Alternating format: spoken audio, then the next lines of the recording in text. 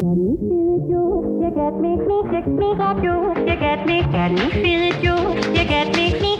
I'm Corey Nathan, and this is Talking Politics and Religion Without Killing Each Other.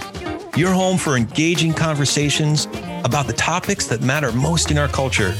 If you love nuance, if you want to better understand different points of view, if you're tired of the screamers taking all the oxygen out of the room, if you'll enjoy edifying, provocative, and fun conversations among high-profile public figures and regular folks like me, you love talking politics and religion without killing each other. Thanks for spending some time with us. Enjoy today's show. Welcome, welcome, welcome. We are talking politics and religion without killing each other. I'm your host, along with our co-host today, Brooklyn native, longtime New Jersey resident, the old Jewish guy who specialized in conflict resolution in inner city schools for many years, and my dear old dad, Ronnie Nathan. How you doing, Corey? Nice to see you. Good to see you. Good. And as always, don't forget to hit the subscribe button, leave us a review wherever you get your podcasts, and give us a shout on Facebook, Twitter, Instagram, and LinkedIn. We'd love to hear from you. Our guest today is Tim Alexander. Tim has spent his life dedicated to public service and equal justice, currently a civil rights attorney and activist. He first spent many years in law enforcement, then became a prosecutor, and finally a civil rights attorney. Now, Tim Alexander is a candidate for U.S. Congress in New Jersey's 2nd District, my home state, which includes AC, Atlantic City, OC, Ocean City, Cape May, and Pennsville, which we'll certainly talk a lot more about that district today, as well as Tim's incredible background. Tim Alexander, this is such an honor to have you with us. How are you doing? Great, Corey and Ronnie. I'm so humbled that you guys invited me to be on the show. I can't express that enough. Thank you so much. I forgot to ask you the right way. Since you were Jersey boys, I should have said, "How you doing?" That sounds about right. We've been first 5 minutes of the show have been us asking how we're doing, though. Well, I'd like to start a little differently. I've seen you in a number of interviews, and I love those books behind you. What are some of your favorites on that shelf, and what are you reading these days? So I give away a lot of books, and people come in asking me about them, and so I'll tell them what's a good read. One of my favorites is the Half Has Never Been Told. It's Slavery and the Making of American Capitalism, and it really goes into it's by Edward Baptiste, by the way. It goes into a deep dive in the economic aspects of slavery, and we of course, we talk about the horrors of it, but what was driving motivation? What was the driving motivation of the Civil War? And it's too simple to say slavery, and I think this does a great job when it talks about how slave trade was, the slave states had a greater GDP than the rest of the country combined. I just find that to be fascinating. And so that's my favorite. What am I reading these days? Not much. The news. I'm constantly, because I'm still maintaining a law practice, as well as running for office, as you indicated. I don't have much leisure time for reading, so I pretty much just do reruns and grab something just for a few minutes to zone out. I really can't point to anything specific, but that, there's just about everything on this top shelf I've read. The lower shelves, hit or miss, a lot of it belongs to my wife. And then on the other side of my the other bookcase, these are all my law books that I use every day. They're just workbooks, tools, if you will. That's great. Now, I've heard you mention your grandfather in other interviews. He sounds like a really special person. Can you tell us a little bit about your grandfather, where you came from, and how your grandfather influenced your life? Sure. So my grandfather, he's originally he was a North Carolina native, born there. He did some service in the U.S. Army, did some overseas work, a tour that is, with World War II. He was in Italy for a bit, and then his family, or he migrated his family first to Long Island, where they worked in chicken factories, and then they came over to Kenilworth, and then eventually Newark, New Jersey, and that's where they really put their roots in. My grandfather's very unique to me in that we didn't really have a real tight relationship because my parents separated when I was young. I did spend a great deal of time with him in the summer, but didn't have that you would look back and say, well, we went to ball games. In fact, my grandfather was a diehard Mets fan, which meant I was a diehard Mets fan. And so we enjoyed the game by sitting in two of the kitchen chairs with no arms, dead smack in the middle of the living room watching the Mets game. So the challenge was not to fall asleep out of my chair, but it was, he's one of those guys, he didn't say much, but when he said something, it really, really mattered and it really, really counted. And later, we'll talk about, my experience with being falsely arrested and how he really got the train back on the rails, if you will. Since you brought it up, I heard this story that when you were 19, you happened to already be in the police academy and you were falsely arrested. Or excuse me, you had this terrible experience with police brutality, a terrible story that happened to occur the day after your father passed away.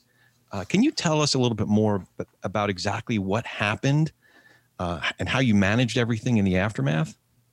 Sure. And just by way of context, when I finished high school, I had already been accepted to college. I was accepted to Embry-Riddle, which is an aeronautical school in Florida. And we were super excited. No one in my family had gone to college yet. And, did all the research on finding money for it. And we came up short. And I say we, my mom, I was living with my mother at the time.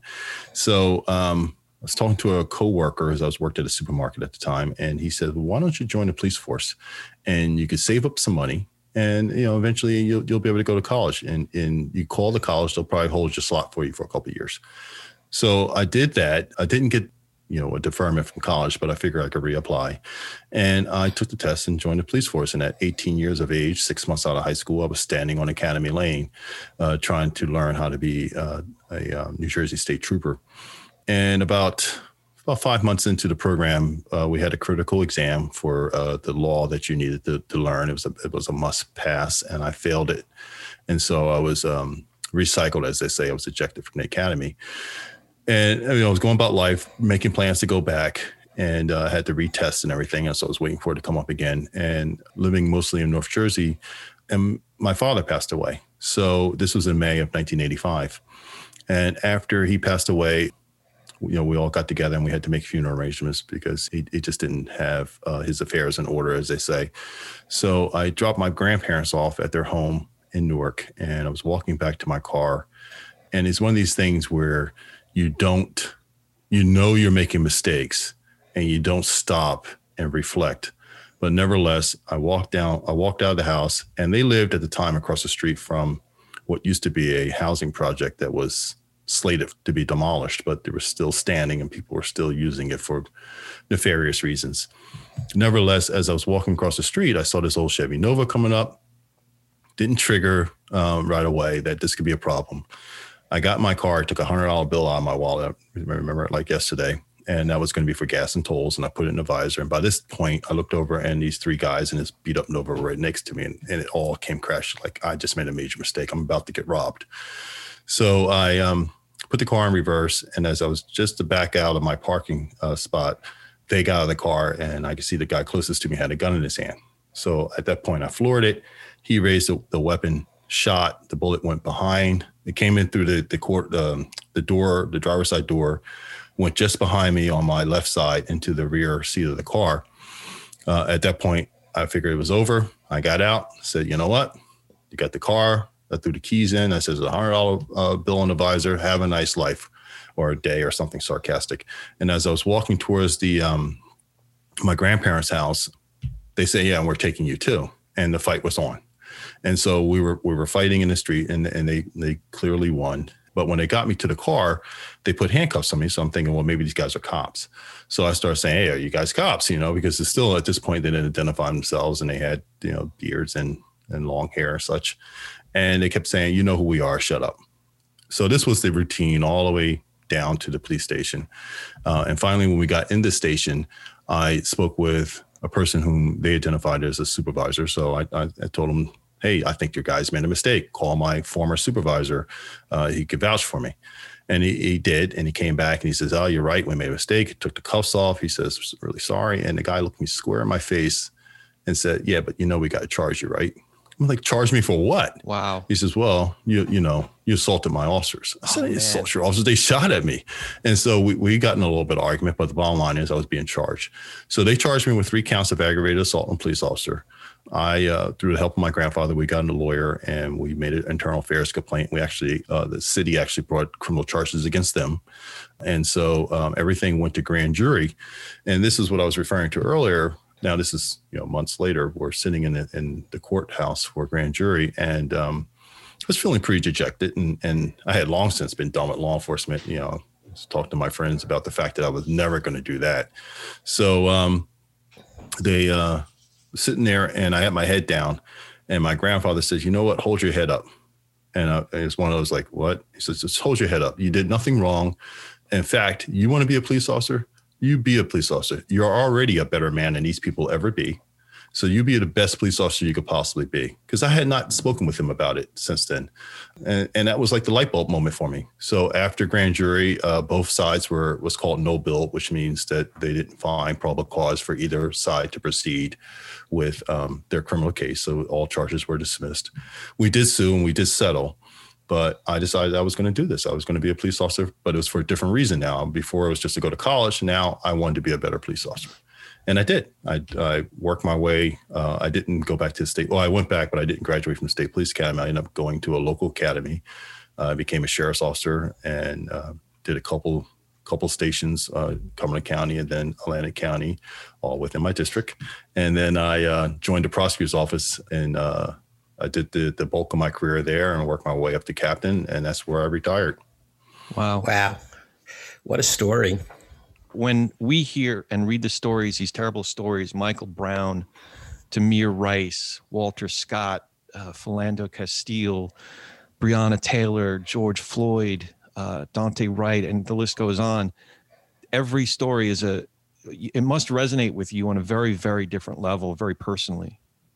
It does. And so all those stories and more, touch me each and every time. And I'll tell you, when I first heard of George Floyd, it was just a little article in New York Daily News on their website.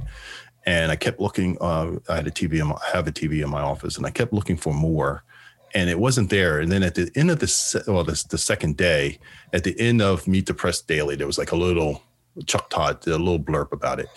And I'm thinking, man, this is crazy. And so as it picked up steam and the story became more widespread, and we had an opportunity to see the full video, at least what we thought, the 8 minutes and 40 some odd seconds, I realized that could have been me. That could have been me. I was one of the lucky ones that I lived. And I was extremely moved by it, so much so that I immediately just had to do something. And so I start writing a training and reform outline. I put pen to paper. I called a friend of mine who is now the chief of detectives in my former agency. And I said, hey, I got this outline. He says, this is, your timing's perfect. This is a hotbed issue. Send it to me. We're working with statewide. Everybody's trying to come up with ideas and address some of the issues. So I sent it to him. And, occasionally we talk about it, but that was like the seed that was planted. I didn't realize it for running for Congress, but it had bothered me so bad, and no one was talking about making change and all the protesting. And my wife and I and my daughter, we all went out, and my youngest daughter, we went out and we protested. My son, who's in DC, he was protesting and, just participating. And I just didn't see anything coming out of it other than, we're out there protesting. So as time went on, other influences came about, but that was a strong one for my decision to run for Congress. Oh boy. Ironically, I had a very similar experience in my life when I was 22. In 1971, I guess I was 24, I had a business in Coney Island. It was a 24-hour-a-day business, but the bulk of the business was nighttime. And my practice, and it was a cash business, my practice was to knock off at about 2 a.m., take my cash, and we generated a lot of garbage in the business and carry the garbage on my way home to the dump. Well, I was walking on Surf Avenue, which is the big street in Coney Island, and a car is tailing me going in the wrong direction of traffic. And I had worked 16, 18 hours for the $200-300 that was in my pocket. So I was very hyper vigilant. Plus, you had a kid that was about to be born. Corey was born that summer. He was my second kid at the age of 24. So I looked over at the car, and the minute they saw that I saw them, the guy behind the wheel said, "Get the F over here, kid." And I said, "Who the F wants me to get over there?" And in about 30 seconds, I had 2 6'2" guys pointing guns in my ribs. Long story short, they turned out to be plainclothes cops who thought I had broken into some place and was going away with the stuff. And it dawned on me, if this had been like 2 hours earlier, I would have run. And they probably would have shot me. Yeah. Or if I was black, they would have shot me. And it's something that stood with me for my whole life. But I wanted to ask you a question. Sure. As a high school guidance counselor, I worked mostly with minority kids, and they had very similar experiences with black officers as they did with white officers. And I wanted to ask you about that. Did you see any difference in the way black cops treat black teens and white cops treat black teens? So I'll say this, and that, keep in mind the bulk of my career, I was in plainclothes. I was a detective, so I didn't work patrol like, the people you see in uniform in marked cars. But I nevertheless observe other officers, and I have seen black officers. Particularly, I talk about an incident where, although it was a white supervisor who was the catalyst behind this whole incident, it was a black officer that was at the center of it. And what happened was that, we go into these projects in low-income housing, and and that feeds into another area that we'll talk about in a minute. But we went into these projects, and you're not always welcome there, at least not by the people who are most vocal. And this one particular supervisor, he didn't work for my agency. He worked for one we were working with, but he had arranged for this black officer who was fairly new on the job to box a local resident. And so they formed a circle around, and these two guys were going toe to toe. And my partner and I didn't realize what was happening initially because we were doing our job. And so when we walked over and I saw what was happening, I immediately broke it up, and I did report it. And I wrote a memo about it. But I did have an opportunity later on to talk to the young officer because I didn't want him to go on that path. And so I said, why on earth would you think that was okay? And he says, well, SAR said that this was cool. We could do it this way. And it dawned on me that there's no, when it comes to violating people's rights, there's no safeguard. It's just about because you're the same race. It's more to do with just pure ignorance and lack of respect. One of the 3 big things you hear me say over and over again is if we don't have accountability, transparency, and this is the big one, a connection with the community, regardless of race, you're going to have incidents like that, and like with Mr. Floyd, Mr. Brown, Mr. Green in Louisiana. It's because it's that detachment. And yes, it sometimes is and often is people of color who are victims of it, but it's also people who are of lower economic standing that are also victim of it.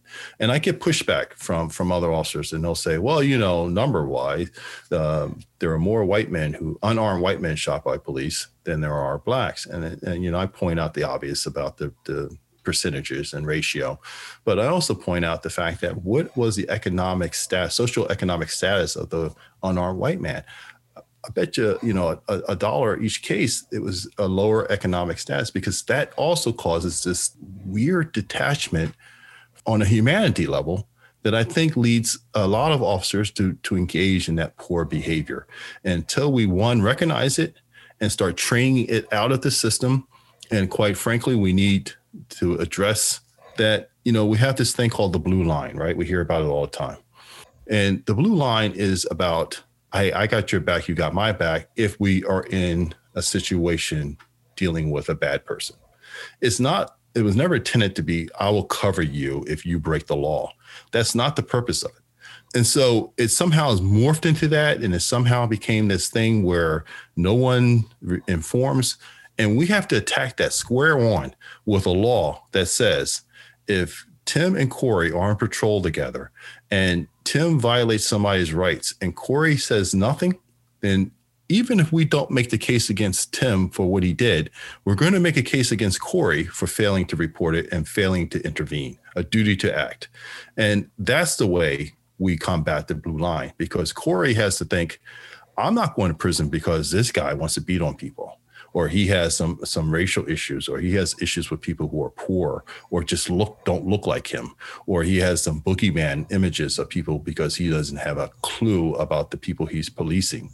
And that yet is another point about that attitude of you're policing as opposed to you're protecting. We will not get past this. And so those are some of the things that I would like to push. And those are the things we could push on to federal officers quite easily through legislation. And we could then attach money to retraining and revamping to encourage states, local and state agencies to get on board with the idea. So I think that's how we address that issue. And I know we're a million miles, so I'll say simply, because I hate when politicians don't answer the question. Yes, I've seen it. And yes, it's a problem, just as it is with people of different race. Something that I experienced early in my career and continued to experience throughout a 37-year career working with minority kids. When people who come from a middle class or upper class background find themselves in an environment that's strange to them, lower, impoverished environment, a black environment, and now you're a white person, they become hypervigilant. They become very, very sensitive and feel very threatened by very minor stimuli. I think part of the training is to teach people how to feel comfortable, secure, and normalize an environment that at the beginning is unusual to them. Because that's what happened to me. After a period of time, color didn't register with me when I was talking to a kid. And I found that kids really didn't relate to me based on my color. They related to me based on how I treated them. And I think that could be an important part of training in policing, especially. I think that goes to the point of something I definitely want to ask you about more.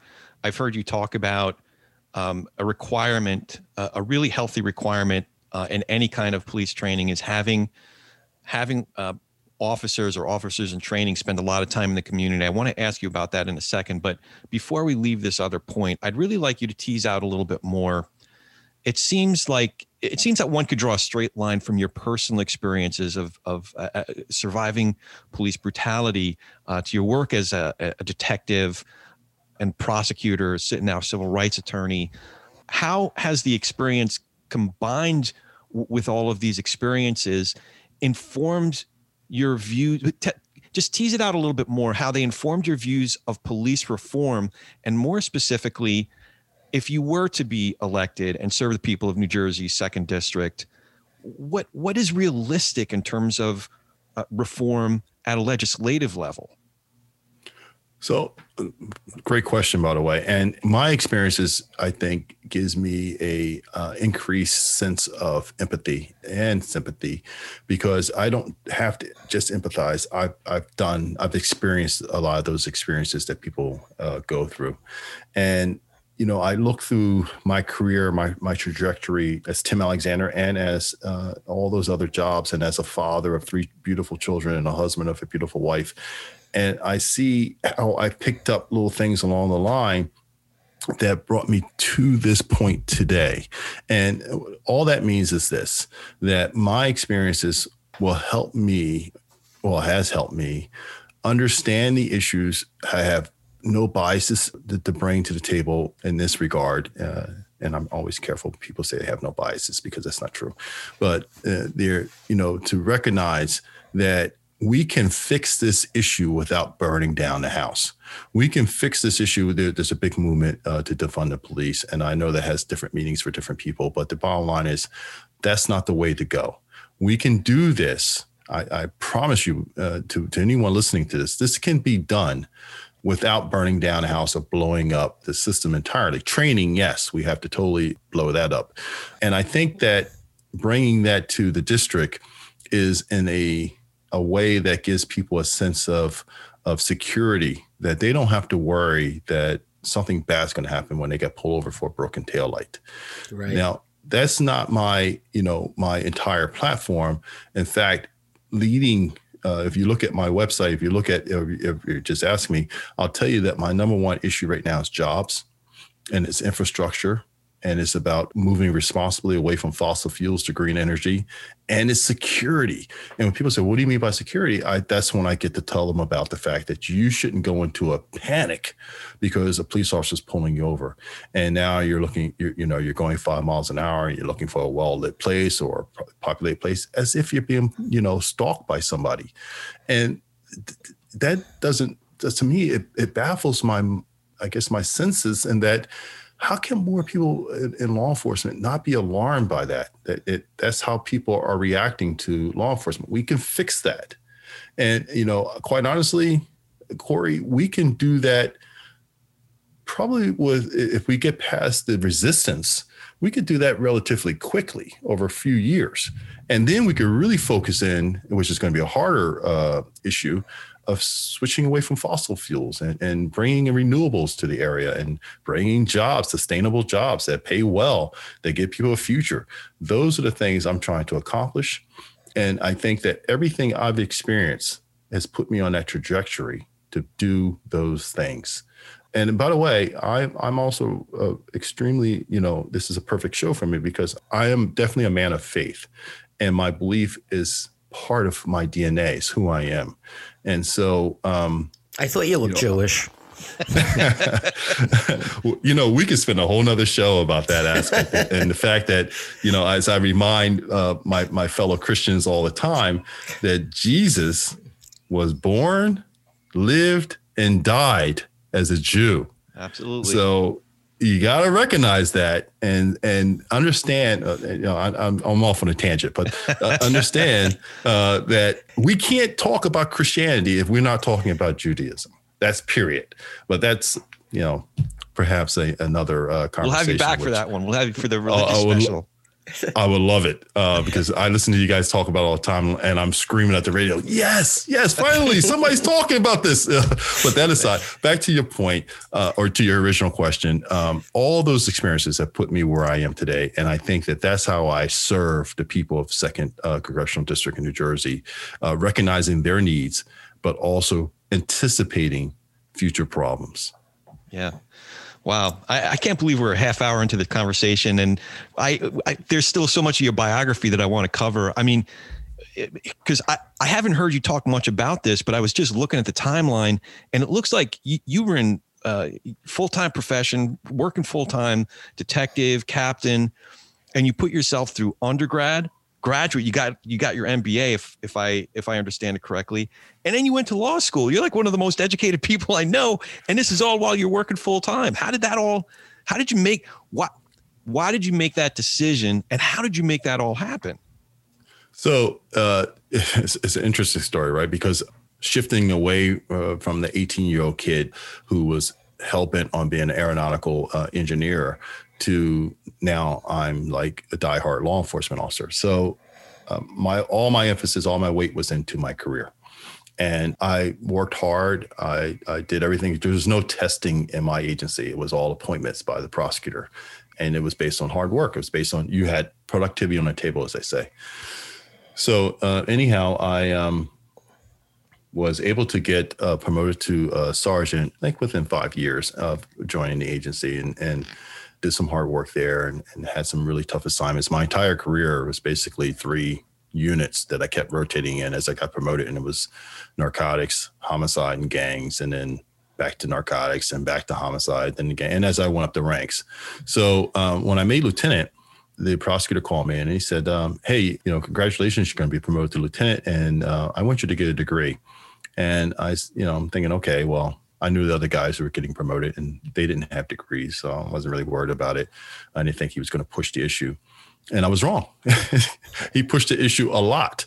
So finally, I decided, well, I better go get a degree, but I wasn't going to do one in criminal justice because I was thinking in the future now, right? Well, what do I need to, when I can't do this job anymore, what do I need to do to prepare myself for the day that I retire? So I thought business was the best way to go, management particularly. So I got a degree in business management from Drexel University, as you know.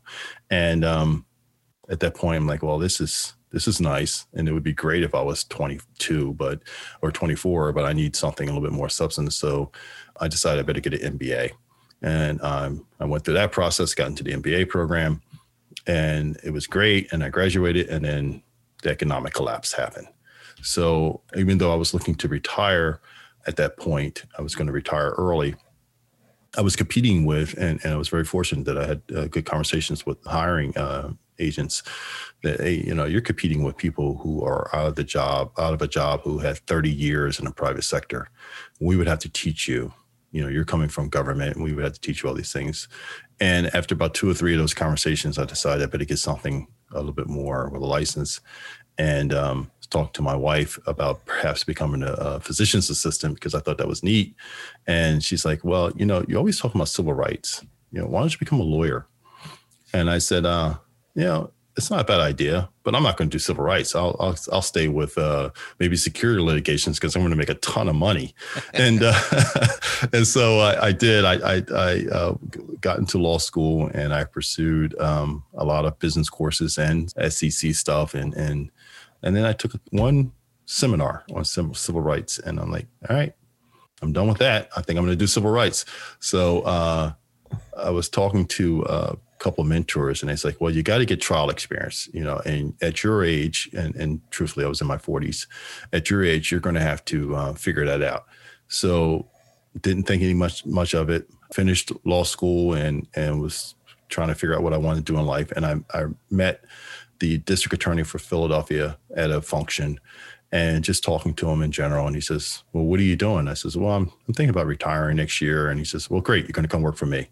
Wow. And that's exactly how it happened. And sure enough, I got tons of trial experience working in Philadelphia. And I was really educated in the way the imbalances of the criminal justice system, more so than as a police officer in the Philadelphia court system. And I started reacting to it. And I started working more so with defense attorneys. We had this score system, and I wanted to make sure that I knew everything I could before I wrote a sentencing memorandum, and talking to the judges. And it just dawned on me that there was this gross imbalance. And I was talking to a defense attorney about it, and he says, you do not belong in the prosecutor's or the DA's office. He says, why don't you go to the solicitor's office, and you could do civil rights there. And after you do that for a few years, you could then go into private practice. And I said, okay. He says, all right, I'm gonna make a phone call for you. And next thing you know, I'm hired at the solicitor's office. So I got to tell you, I was defending police officers and correction officers. It was the best job I had in my life. And the reason it was so great was because I got all the facts, and then I got to bring my experiences to it. And I could tell, the BS from the hey, we got a problem here cases. And it was really, really very well run. And I would go down to talk to my chief, the chief of my unit, and I would say, hey, I got this case here, and I'm going to need the checkbook, versus I have this case here, and we're going to have to try it. And it worked out great. I tried a lot of cases in the DA's office. I was only there for a few months. I tried 2 cases in federal court, a couple of cases in state court, a ton of arbitrations. I was constant, and I was working hard because I loved it. But it got to a point where we had to have residency in Philly, and we kept our home in New Jersey. And one day my wife looked at me, she says, okay, well, I just did the bills, and I just got a question for you. How much longer is your little experiment going to go? Because it's starting to cost us some money. So I said, okay, I think I better go find a job in the private sector. And I did do a stint as a non-civil rights area, and I didn't like it so much. So I got right back into it, coming back to Jersey, and the rest, as they say, is history. Can I ask you a question that has to do with money and exactly the area you're talking about? this is something that I struggle with personally. I happen to think the system of cash bail is one of the worst offenses of systemic racism and bigotry against poor people that the system has in place. And I'd love to see it abolished, but I can't think of any other way of guaranteeing accused people will show up for their court dates. What alternative is there to cash bail?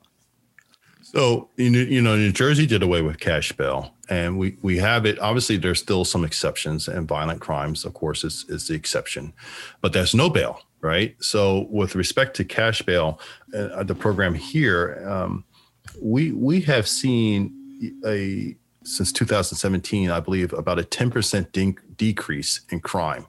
So there isn't a direct finger pointing back to doing away with cash bail to that, but the reality is that whole boogeyman persona that, oh, you do away with it, you're going to flood the streets with criminals and it's just going to be mayhem, didn't materialize it here. We had, like I said, a 10% decrease. We did have a 3.3% increase in no-shows and a 1% increase in people out on bail or not detained. That is, about 1% of them committed new crimes. I don't have the statistic for what it was before with people on bail committing new crimes, but I can tell you from my experience, I know that if we, as a police officer, going back to my days, particularly working with drug offenders, once they got out on bail, they went right back to selling drugs. So right. That wasn't a deterrent, because that was, in many instances, selling drugs was their only source of income, and that was their survival. So they had no other choice. But all the ills that were pointed to that what would happen in New Jersey didn't materialize. And so I agree with you that the cash bail system created great disparities, and oftentimes cash bails were used, in my opinion, as an additional form, like a free pass at punishment, because you committed a crime, and notwithstanding your ability to pay the bail, we're going to make an example out of you, and I'm going to give Rikers you some Island is filled with these people. Right. And by the way, I think there's 6,000 fewer inmates in New Jersey, pre-trial detainees, as a result of doing away with that system. So do the math, right? We have a 6,000 fewer pre-trial detainees, and we have a 10% decrease in violent crimes, and we have a 3.3% in uptick in people not showing up. I think the math speaks for itself, and that's not a bad outcome. We still have a huge disproportion of people of color as far as the representation of those in jail. And that means that we have a long way to go. One of the things I point out, not necessarily in New Jersey, but I use it as a global example, when arguing about systemic racism in the criminal justice system, understanding what it is. One of the things that I was critical of Van Drew when he debated Amy Kennedy, the person who ran against him in 2020. Van Drew's your opponent. We should tell the listeners. Opponent, yes. Well, we'll talk about that quite a bit in just a second. Yeah. Well, one of the things he said during the debate, the question was asked, do you believe that there's systemic racism in law enforcement? And he gave this crazy example. He said, well, what's systemic racism? I ask people all the time. I'm thinking, what do you mean you're asking people all the time? You're 60-some years old. You don't know what that means? And so he said, gave some crazy definition. Then he says, and if that's what systemic racism is, I don't believe it exists. And I'm thinking, oh, my God, how could you possibly give that answer? I don't care if you are a Republican, that doesn't make you blind to history and to the current situation. It just blew my mind. But to the point is that systemic racism is just interwoven in our criminal justice system. And it, again, needs to be eradicated and rooted out. We have to start talking about it, though. So, man, we could talk about police reform, training, recruiting. We haven't even gotten into that, but I do want to talk quite a bit about New Jersey-02, because it is a district that has a lot of similarities to quite a few other districts in the country. So let me just contextualize this for the folks around the country and around the world that are listening, as well as hopefully we'll get a lot of folks in New Jersey-02 that are listening as well. currently represented by Jeff Van Drew, who was initially elected as a Democrat in the 2018 election. And then just about a year later, barely a year later, he became Trumpified. Mysteriously, I don't know where that came from, but, and now he's not just Trumpified. I'll just say it. I mean, he's flat out full-fledged QAnon. He signed the amicus brief for the Texas AG's crazy lawsuit. He voted to object to the certification of electoral college votes. He's continued to make false and irresponsible public statements against the democratic system, against elections, voted against the impeachment of Donald Trump for inciting the insurrection. He even voted against this bipartisan commission that was negotiated by his Republican colleague to look into the events January 6th. So he won in 2020 to get seated again, but he won with less than 52% of the vote. So, as someone who's very, very familiar with that district, this is more just kind of a prognostication, political junkie question. I wonder how many who voted for him this time around in 2020 might, given the context of everything that's happened since January 6th, I wonder what you think, how many of those folks might be questioning their votes given his support of the insurrection? Well, that's a great question too. And I think that there was a widespread concern and certainly unwarranted with Black Lives Matter and with protesting and unfortunately some of the looting and rioting. And I think he was able to capitalize on that. And he was able to falsely associate his opponent to it because she was not, I met Mrs. Kennedy, and she's a wonderful person. He just was able to push this negative view of her. And I think that, and on top of that, right, they did the old political playbook of making people scared to death of something that they don't quite understand, and then pointing to someone to say, and that's the person who you should blame for it. So I think people now are more educated. I think with the conviction of Derek Chauvin, that there is a sense of understanding more, not with everybody, of course, but I think a wider spread understanding of the need for justice reform, but also people, are hurting in this district, right? And what is one of the things that Van Drew did? He first was for COVID relief and the American Rescue Plan when it was Donald Trump. In fact, he was in favor of it when Donald Trump wanted to increase it from 600 to 2,000. But then all of a sudden, Joe Biden comes to office. People are no less hurting in this district because we have a large percentage of our workforce is dependent on tourism that couldn't exist. Businesses folded, went under, and he voted to block that. And he can't undo that. He can't unring that bell. And I think that's going to resonate differently, that we didn't have that going on in 2020, that we now have this record of how he is pushed to, and not just that, but he flip-flopped on so many critical issues, extending the period for ratification for the ERA and some of this other crazy things, the climate change, immigration, equal pay between genders. All that was he's flip-flopped on, some of which he's co-sponsored. So that's his record now going into 2022. And that's what we're going to present to the voters here, that who's Van Drew? I mean, that's actually like a thing. That's a movement out here because he flip-flops so much. You can't identify the guy. And, one of the things you'll hear me say on record is that I believe he has the political backbone of water because he molds, he contorts to whatever he thinks is going to keep him in office. And this love affair with the former president, he's doubling down on.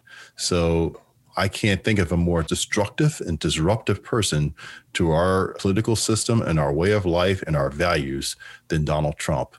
And yet Jeff Van Drew is signed on full steam ahead with the crazy train. Yeah, I'm encouraged that you decided to run because there are certain issues that nobody's gonna trump you on, so to speak. I mean, with police reform, the several Trumpian Republicans used the defund the police narrative to really cut out the legs from their Democratic opponents. But, not only have you spent a lifetime in law enforcement, but you spent part of your time as an attorney defending officers and correction officers and the city of Philadelphia. I would like to ask you about another few issues. Sure. Congressman Van Drew was just appointed to the Homeland Security Committee, which seems ironic given his record on some, I would argue, pretty pressing Homeland Security issues. Another committee he was named to is the Transportation and Infrastructure Committee. And I know that infrastructure is a big issue for you.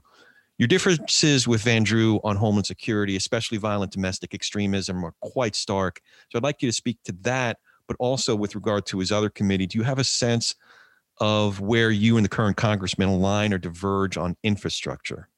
Sure. And before we get into that, let me just touch briefly on Homeland Security, and that, it's the lie that led to the insurrection. Yeah. And we have these right-wing extremists who part of the storming of the Capitol, and Jeff Van Drew, he brought in on that. And, it's striking to me when I watched him. This is the lead-in. Excuse me. This is the lead-in on when I decided to run. Is that here we are on January 6th, and Van Drew and others are on the floor trying to block bringing in the Electoral College from Arizona and Pennsylvania.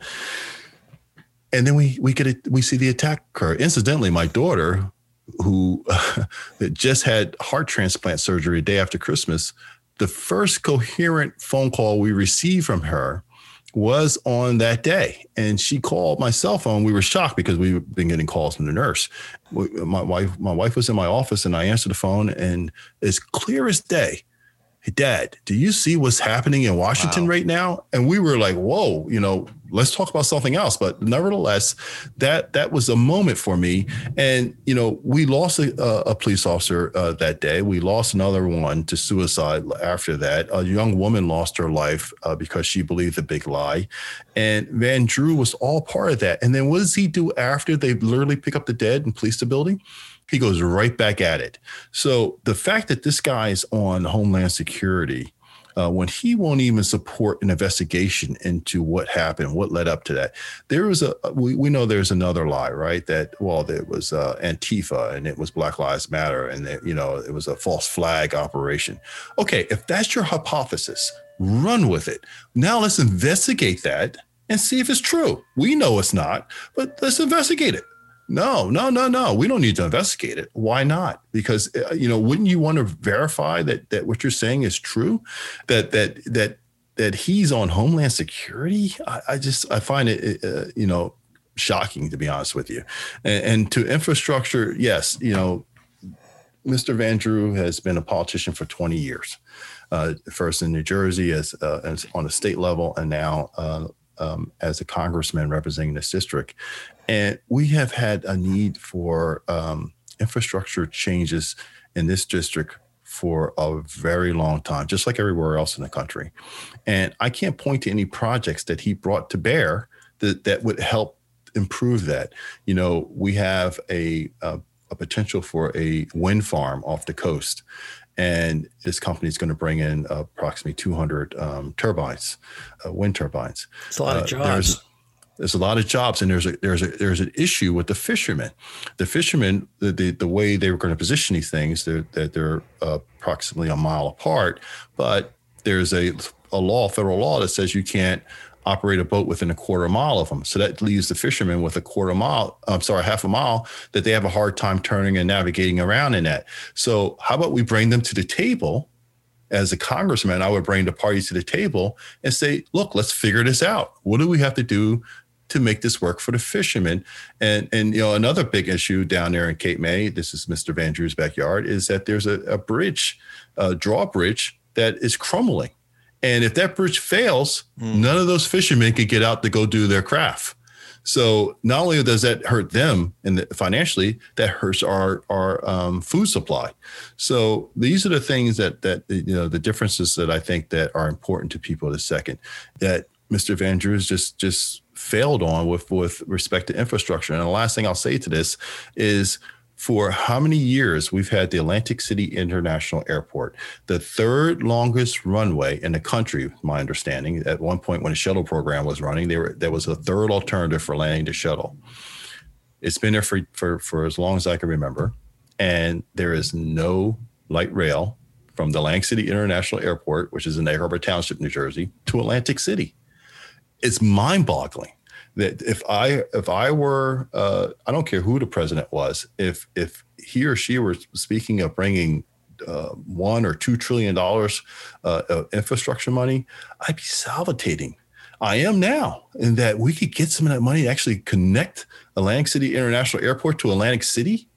Think of the jobs we can do and bring to the area. Think if we go the other way, because we do have heavy diesel that runs to Philadelphia. But what if we had light rail that ran to the towns leading up to Philadelphia? And what if we had light rail running into the other parts of the district to bring people, give them access to all these jobs I've been talking about, as well as, I want to see us get away from the diesel buses. I know that they're supposedly better than gasoline, but how about we go to battery? We get smaller buses. We run them more frequently. We get to hire more people, and we give people access to things they didn't have access to before. I want to bring all these jobs, but they can't get to them because this is a rural area overall.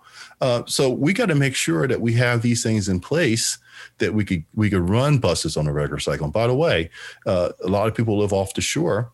They would love to be able to say, okay, I know the bus runs every hour or every half hour, and or during peak period, maybe it comes a little bit more frequently. I could go down to the beach. I can hang out at the boardwalk as long as I want. And I know, I got 15 minutes. Let me start walking back, and I'll catch the bus back home. How wonderful would that be? Yeah. Think of the people we're putting to work, but also we're bringing tourism dollars to our area. And we could go on and on, that Mr. Van Drew, I would say this about all our elected officials. If I could figure this stuff out sitting at my kitchen table, and the people in Washington have these very impressive resumes, why can't they? And then when I see Congressman Van Drew, I get that. I understand now, because it's not about serving the people. It's about self-serving. It's about serving or pledging your loyalty to a man. Yeah. Not the Constitution, not the state, not the district, but to a man. It just blows my mind. Yeah. Hearing you talk, a man who went bankrupt in Atlantic City, by the way. Yeah, that's why one of the reasons that your district is so. I'm so intrigued by your district. I graduated high school in '89, so a couple of my buddies, their first jobs out of high school, they were starting to build businesses. I had a buddy who started a plumbing business, a buddy who started a landscaping business, and in a couple instances, their first big projects were working on the Taj. Or working on other Trump properties. And I know two guys who were victims of of what Trump they got does. Stiffed. Yeah, they got stiffed. They had to pay their guys. Their good guys are paying their guys who are on their crews. But meanwhile, one guy never got paid at all. Another guy had to wait, 12 to 18 months just to get 30 cents on the dollar. But by then his business was already destroyed. But, I'm really encouraged to hear you have this holistic view, and I can see how issues like infrastructure, renewable energy, jobs, they're all intertwined. They all work together. And it's encouraging to hear you thinking about all of that and how they all work together. But you touched upon one other issue that I'd like to hear a little bit more about, and that is healthcare. Us all having gone through the pandemic, still going through it in a lot of ways, the need for quality, affordable healthcare is something that hit home way too closely for you. You mentioned your daughter. First of all, give us an update. Tell us how she's doing. That sounds like a major, major scare. Thankful that, she also served in the police, in law enforcement. So how's she doing? And then tell us a little bit about what you're proposing with regard to healthcare if you were to be elected. So thank you for asking about my daughter. She's doing great. She's out of cardio rehab. She's still critical for the first year, but she's doing everything she's supposed to do. And she's graduated to the next level of physical therapy. So couldn't be prouder of her. She's a trooper. She's a fighter, and she's getting it done. I'll tell you about that, my concern with affordable care and access to it.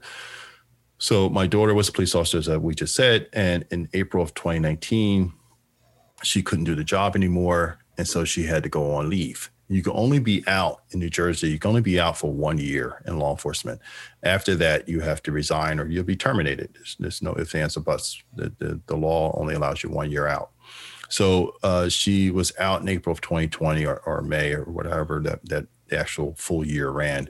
So she was out of, she lost her health insurance too. So now she couldn't afford COBRA because she didn't have a sufficient source of income. So she ended up going on Medicaid, and her health kept deteriorating, and she was going to a hospital that I think is a fine hospital, but unfortunately they weren't improving her situation. And finally, she was in the hospital for like her second or third month-long stay. And we had, my wife and I said, we got to get her somewhere else. So we started making phone calls, and we got her an appointment at Penn, University of Pennsylvania in Philadelphia. And so the plan was, as soon as she gets out of the hospital, we're going to get her right over to Penn. And we had the appointment schedule, and everything's great, except she had another episode and she had to go back in the hospital. So she missed her appointment, and we were just refluxed. And this is one of my God is great moments where there just happened to be a cardiac team doing a rotation through the hospital. Wow. And the doctor coming through was talking to my daughter, and we were on a because COVID was in force, and so we couldn't visit her. We were on speakerphone, and my wife says, well, we really need to get her to Penn. We want to get her evaluated there. And he says, oh, well, I'm on Penn's transplant team. I'll get over there tonight. And he arranged for transportation that night and got her to Penn. And within a matter of a week, she was doing way better, but she was still too far gone to save the heart. So this hospital moved at lightning pace. We're going to do this. We're going to do that. We're going to do this. And they kept doing things. And then it got to the point where, okay, we normally have these meetings on Tuesday to discuss her, if she's eligible for a transplant. We're going to do hers Thursday. And so part of that process, we had to be interviewed to make sure she had the support mechanism. And we go through all these interviews, and it's a 4-hour process. The last one was for, it's like going to college, right? You had to meet with financial aid at the end. And so the young lady working in the department says, well, I got to be honest with you, she's out of network, and we don't think they're going to pay. And if they don't pay, it was, I don't know, $1 million for the surgery. And my wife and I, we literally sat at that table and in our kitchen, probably 1 or 2 o'clock in the morning, and we figured it out. We're going to sell the house. We're going to get a small place. And, we had everything mapped out what we were going to do. We were not going to saddle this 33-year-old at the time with this hospital expense. We prayed on it, and we went to bed. And the next day we woke up, and later that afternoon we got a call. Oh, Medicaid's going to pay.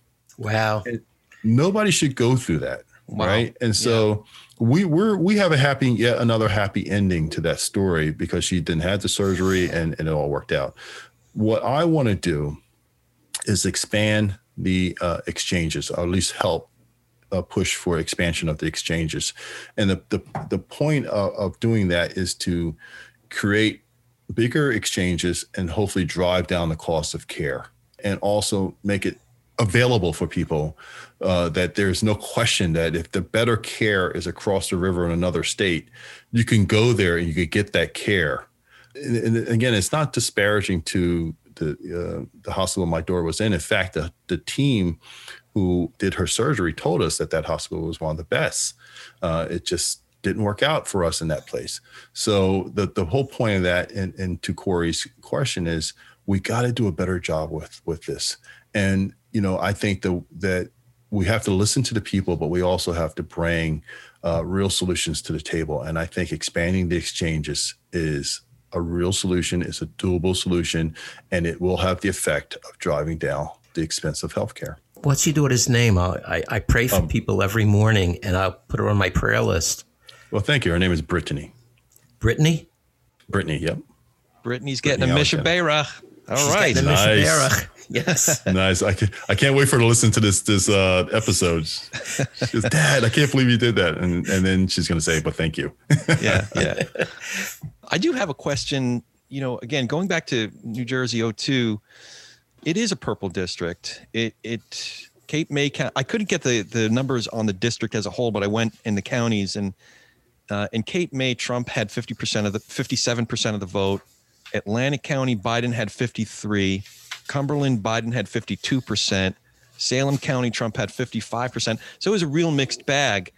And indeed, if you add all those 4 counties up, which I think are all part of that your district that you're running for, Trump won, but he won by less than 500 votes out of almost 300,000. And I bring that up because I'm curious. One of my contentions with our representative is that he's representing this radical fringe, and he's not really representing all of us. He's not representing the purple district that he was elected by. How would you, are there certain things where you would actively reach out to Republican colleagues, perhaps become part of the problem solver caucus, just as one example, and understanding the people you talk, when we were talking about police reform, you talked about what how edifying and what a productive part of training might be to have cops in training on the ground in their communities, getting to know the human beings in the communities where they serve. You know, there are human beings that vote Republican or maybe have different policy positions. What kinds of things would you do to represent those folks? So the proposals I put forth, they're for everyone. It doesn't matter your party affiliation for bringing better jobs, for bringing improvements to infrastructure, to bringing safety to everybody. Because I think that the bulk of what I propose, and I can't think of anything that is partisan, it's all about improving lives of everyone. This whole blue state, blue city, red city, it's nonsense. People, we're all one race, we're human race. We come in different shades and such, but the hard reality is that everything I'm proposing, everybody can latch on to. Yes, I think our Cook partisan report is R+4 for the district. The state's D+6, meaning that if it's obviously a blue state, but the district is leaning red or purple. But I don't want to work the fringes. I don't see that. To me, that's just bickering and causing problems. We need to bring it to the center and bring opportunity for everybody to benefit from federal dollars. And that's what it boils down to. I believe New Jersey sends significantly more money to Washington than we get back. This infrastructure package is an opportunity for us to bring more money back to this district and make improvements for every single soul in this district without regard to their political affiliation, whether they love Trump or they hate Trump.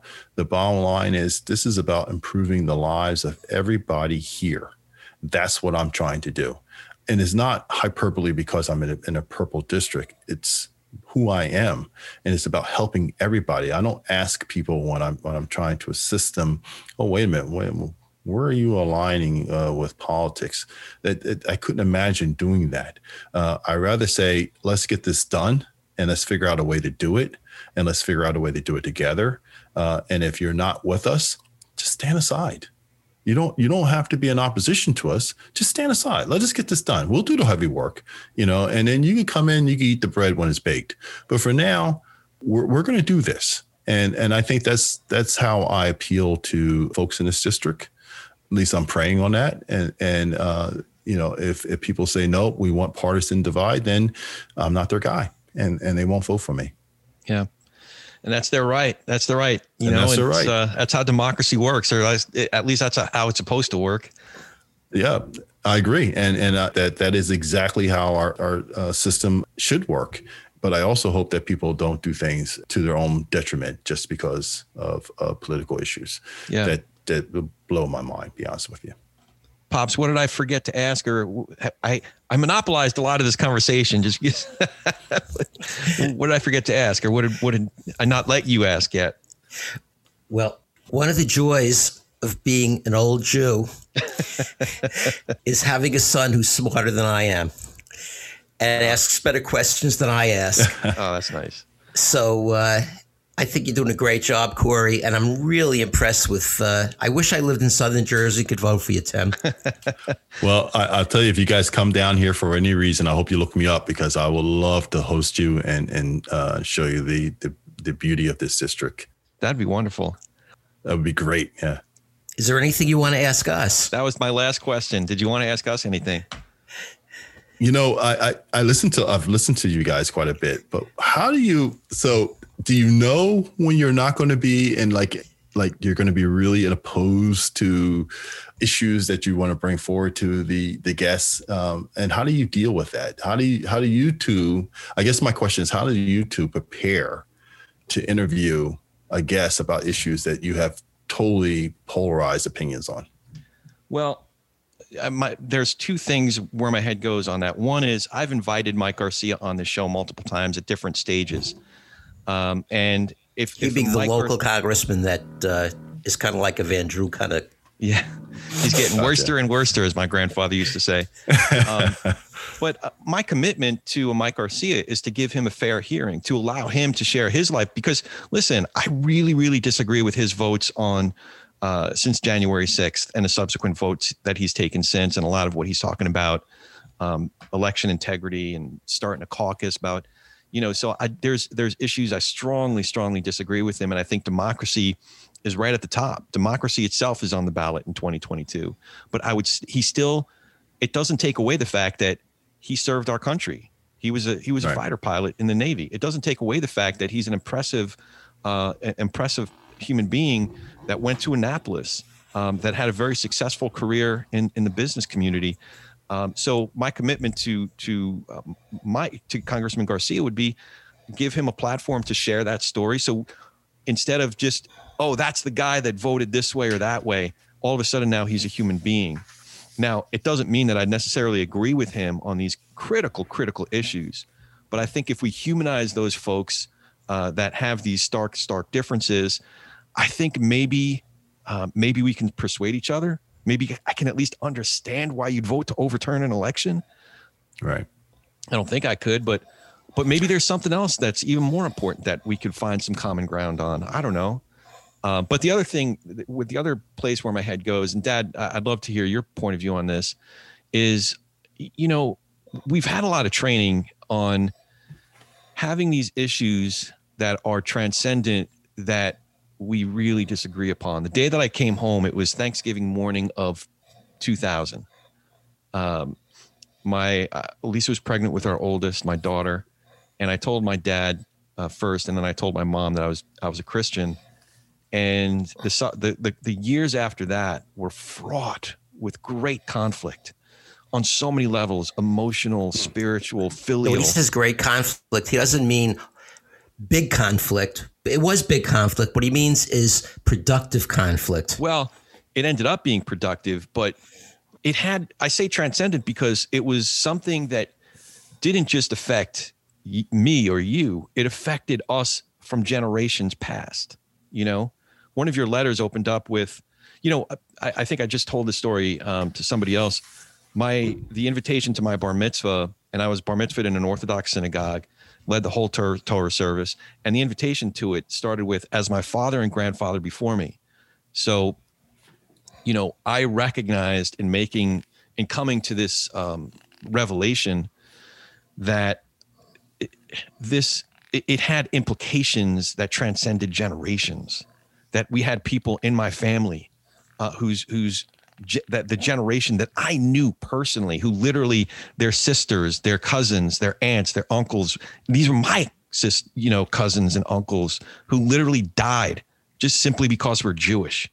So yeah. I bring this up because if my father and I could have these conversations over such serious conflict, such serious differences, I think there's hope for us about what the minimum wage is. You know what I mean? I think we could figure out the minimum wage. So I think you're spot on, by the way. As a family, for you to be able to get through that, particularly understanding the importance of keeping the Jewish line going. And your father is here and he's doing this wonderful show with you, and he's very supportive, and it's clear that you're always his son, and he loves you dearly. I think you're 100% correct. If we could figure this out. There's another piece. I respect both my sons. They're men. I raised them my wife raised them, and I was part of the show, to be independent people, to be moral, ethical people. And for me, that's the bottom line. I mean, if you are a moral, ethical person and you're honest and trustworthy and have good values, everything else is cosmetics. Everything else is negotiable. The bottom line is the quality of your soul and who you are as a human being and how you treat other human beings. I think one of the things I learned in my professional training, I used to mediate disputes in the New York City public school system between gangs after murders, after really serious violence. And one of the things that I had to learn was that conflict is not a bad thing. Conflict is a human thing. It's how you process conflict that matters. If you process it with respect and dignity toward the other person or the other group, no matter how much you disagree with them, then the conflict is a good thing. Even if you come out of it disagreeing with each other, you come out of it respecting and understanding each other just a little bit better. And that's when a human being elevates himself in the way that God wants us to. That's how we bring light into the world. That's how we bring righteousness into the world. Kuno on, baby. What were you going to say, Tim? So, I used to say this all the time. People were talking about some of my proposals, and they would push back and say, well, how are you going to get that done? And I would say, well, we could send a rover, Mars rover, to Mars. And from there, we could control it. And then we launch its own little helicopter around. We fly it all from Earth. If we could do that, we could figure out anything. Now I'm changing that to, let me tell you about these two guys, Corey and Ronald Nathan. If they can do this, and I'll tell the story, then we can do anything. That is impressive. And I'm floored at you, Stu. It is a wonderful thing you have going here. And thank you for letting me be a part of it. That's awesome. I thought of a story of if I met like somebody from another planet, a life form that we could communicate with from another universe or whatever, what would I use to say, humanity is a good thing? And the first thing that always comes to mind is Louis Armstrong's rendition of La Vie en Rose. That, you listen to that horn solo at the end and that one note that he hits at the end, you can't not think that like there's something good about humanity. You know what I mean? So now we're going to do another episode about jazz, it sounds like, because we can start talking about Oscar Peterson and Charlie Mingus and so Louis our Armstrong. Third dog is Charles Mingus the third. There you go. So, I hope he's a hell of a bassist too.